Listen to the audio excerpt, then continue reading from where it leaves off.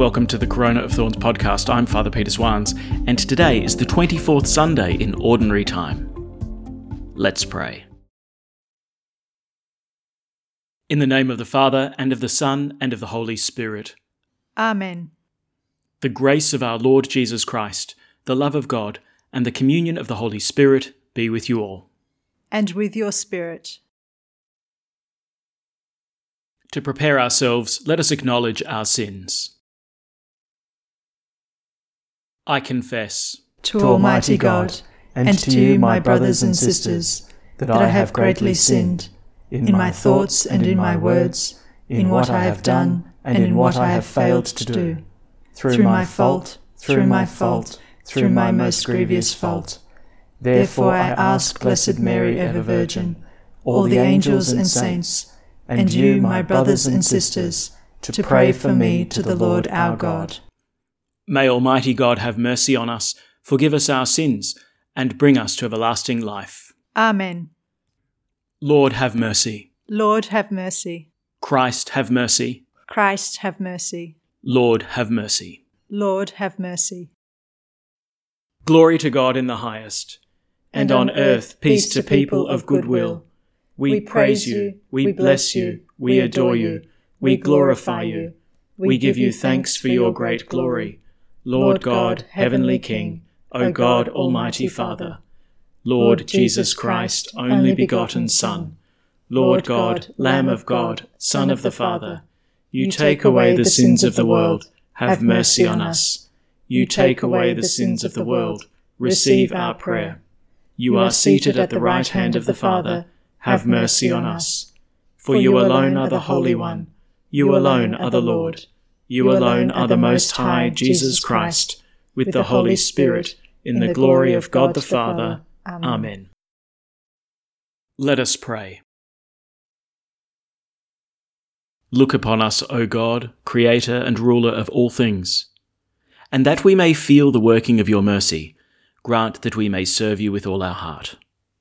Through our Lord Jesus Christ, your Son, who lives and reigns with you in the unity of the Holy Spirit, one God, for ever and ever. Amen.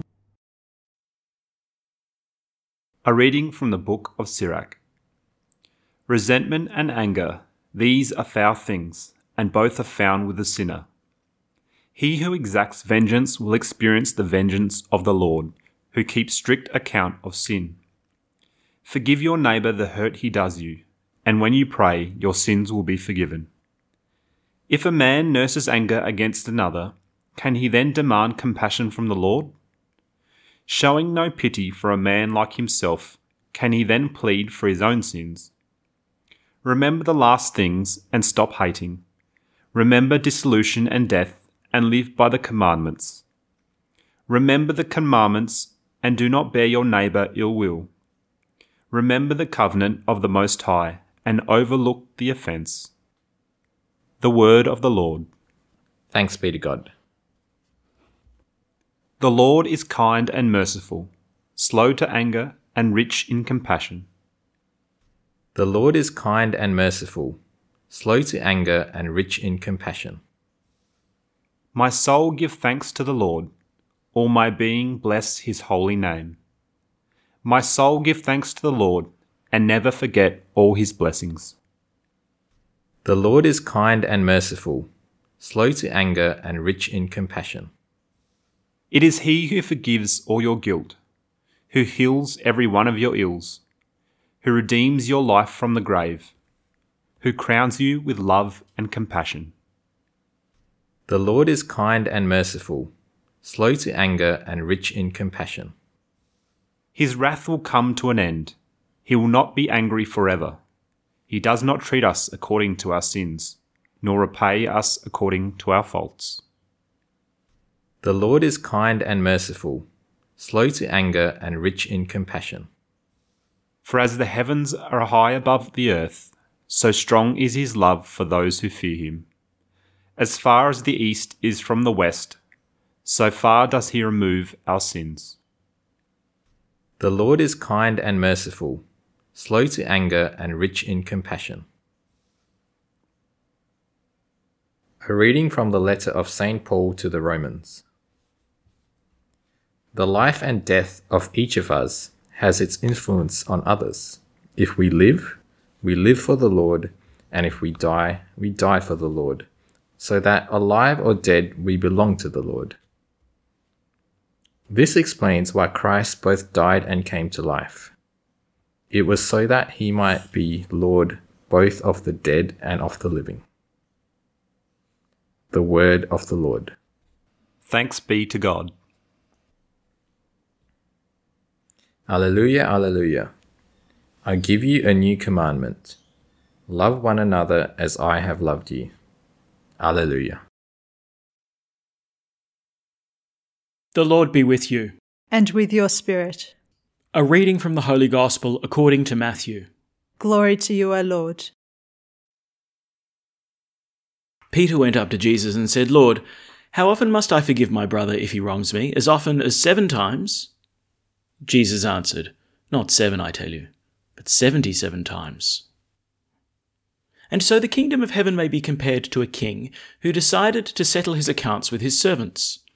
When the reckoning began, they brought him a man who owed 10,000 talents, but he had no means of paying.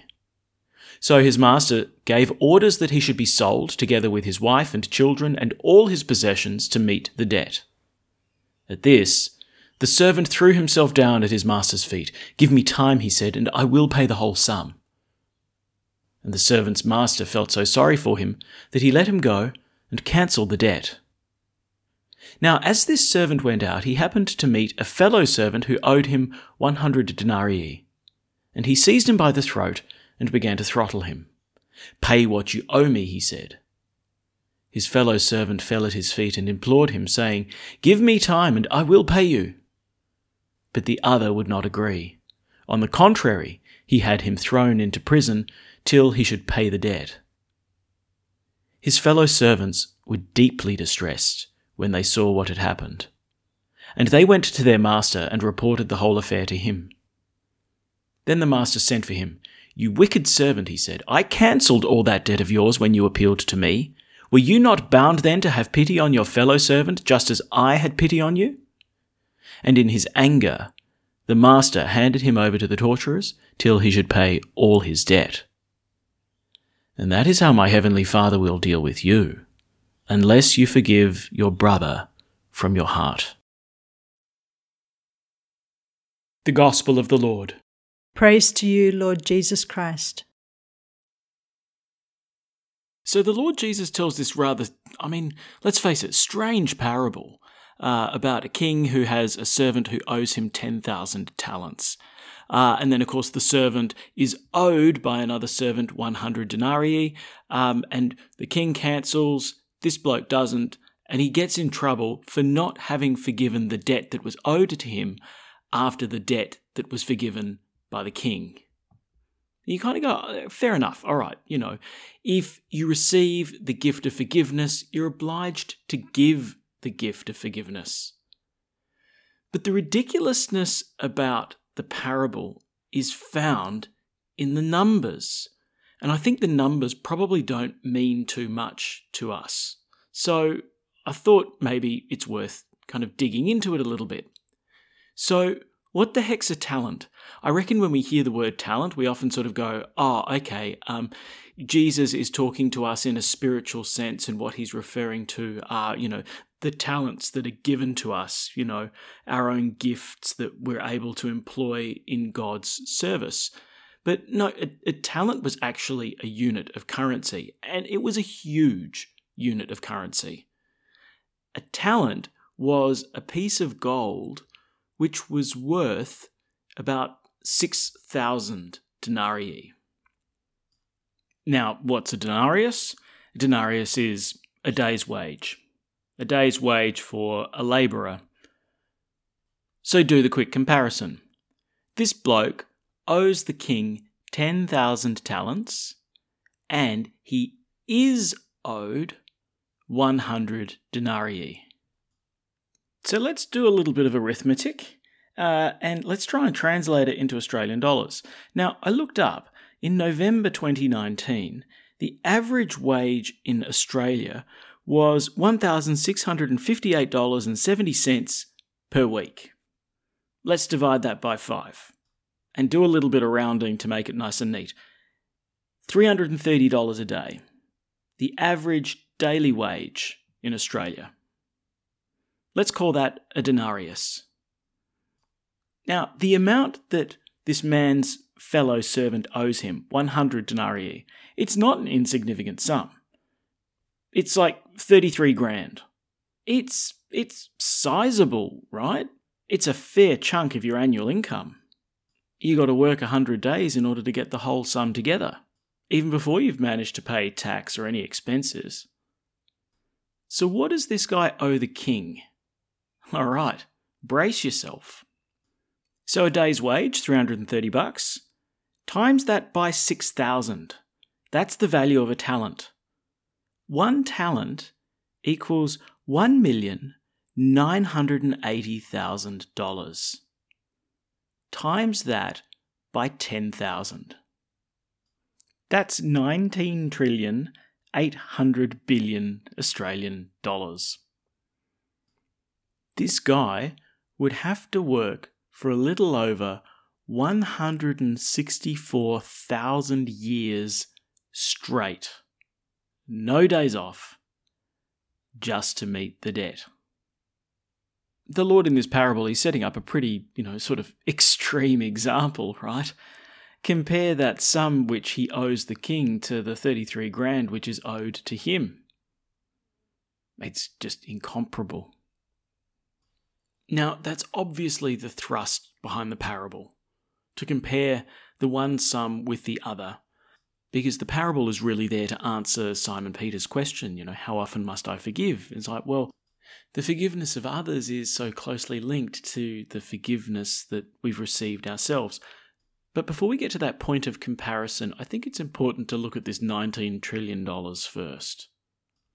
You see, there's a kind of valuation that the king is doing here, right? The man owes far beyond his own capacity to pay it back. The debt's worth even more than the sum of his own life, his wife's life, his children's life, and all of his possessions. I mean, obviously.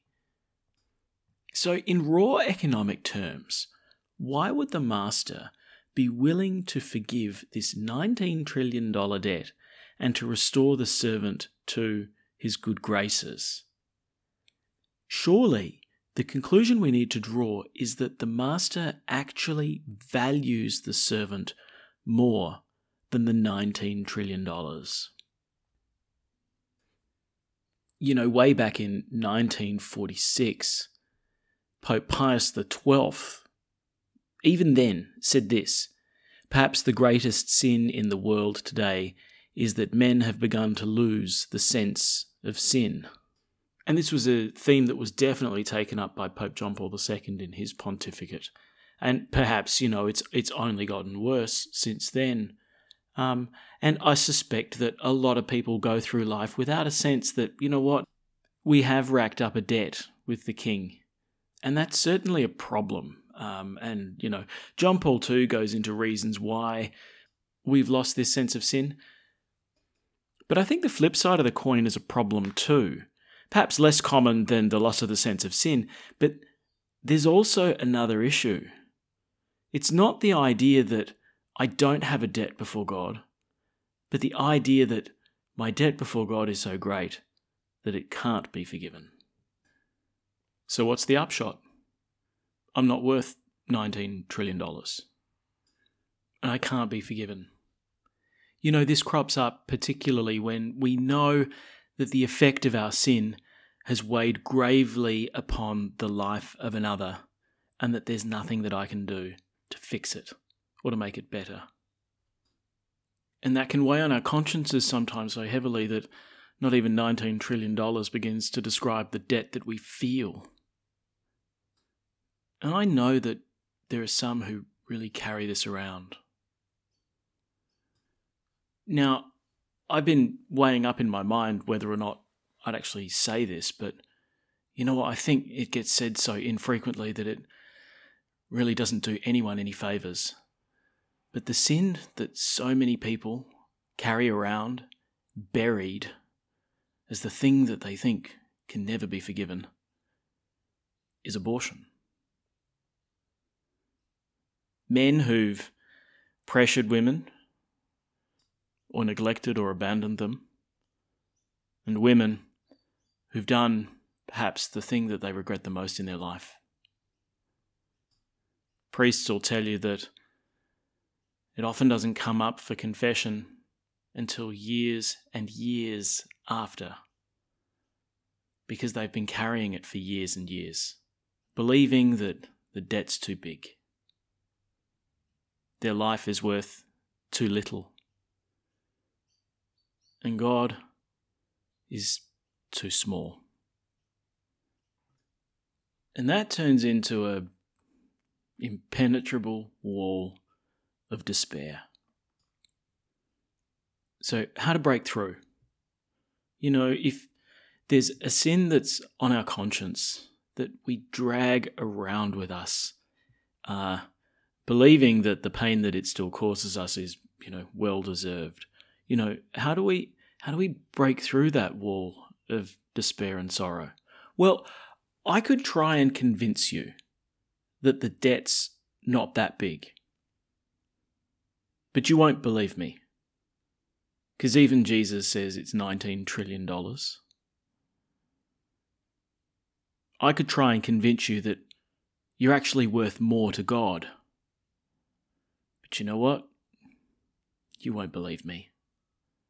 I'm sure you'll happily acknowledge that everyone else is worth more to God. But I suspect whatever it is in your past makes you think that you're actually the exception to the rule. I think the point where light can penetrate is the question about who God is. Why do you keep putting limits on him? Why do you imagine that he's so small, so weak, that you've invented the weight that God is not strong enough to lift? So I'd say, try him. Confess what's left unconfessed, and put into God's hands all of the terrible consequences that we can't fix ourselves. And then see what he says to your heart. And now let's together profess our faith by praying the Apostles' Creed. I believe in God, the Father Almighty, Creator of heaven and earth, and in Jesus Christ, his only Son, our Lord, who was conceived by the Holy Spirit, born of the Virgin Mary, suffered under Pontius Pilate, was crucified, died, and was buried. He descended into hell. On the third day he rose again from the dead. He ascended into heaven, and is seated at the right hand of God the Father Almighty. From there he will come to judge the living and the dead. I believe in the Holy Spirit, the Holy Catholic Church, the communion of saints, the forgiveness of sins, the resurrection of the body, and life everlasting. Amen. At the Saviour's command, and formed by divine teaching, we dare to say, Our Father, who art in heaven, hallowed be thy name. Thy kingdom come, thy will be done, on earth as it is in heaven. Give us this day our daily bread, and forgive us our trespasses, as we forgive those who trespass against us. And lead us not into temptation, but deliver us from evil.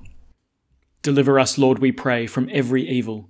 Graciously grant peace in our days, that by the help of your mercy we may be always free from sin and safe from all distress, as we await the blessed hope and the coming of our Saviour, Jesus Christ. For the kingdom, the power, and the glory are yours, now and forever. Let us welcome Christ into our hearts with an act of spiritual communion. My Jesus, I believe that you are present in the most holy sacrament. I love you above all things, and I desire to receive you into my soul. Since I cannot, at this moment, receive you sacramentally, come at least spiritually into my heart. I embrace you as if you were already there, and unite myself wholly to you. Never permit me to be separated from you. Amen. The Lord be with you. And with your spirit. May Almighty God bless you, the Father, and the Son, and the Holy Spirit. Amen. Go in peace. Thanks be to God. And we finish by praying Pope Francis's prayer to Mary during the coronavirus pandemic. O Mary, you shine continuously on our journey as a sign of salvation and hope. We entrust ourselves to you, health of the sick. At the foot of the cross, you participated in Jesus' pain with steadfast faith. You, salvation of the Roman people, know what we need. We are certain that you will provide, so that as you did in Cana of Galilee, joy and feasting might return after this moment of trial. Help us, Mother of Divine Love, to conform ourselves to the Father's will and to do what Jesus tells us. He who took our sufferings upon himself and bore our sorrows to bring us through the cross to the joy of the resurrection. Amen. We seek refuge under your protection, O Holy Mother of God. Do not despise our pleas, we who are put to the test, and deliver us from every danger, O glorious and blessed Virgin. Amen. Thanks for praying with us, and may God bless you abundantly, so that this day may give glory to God the Father.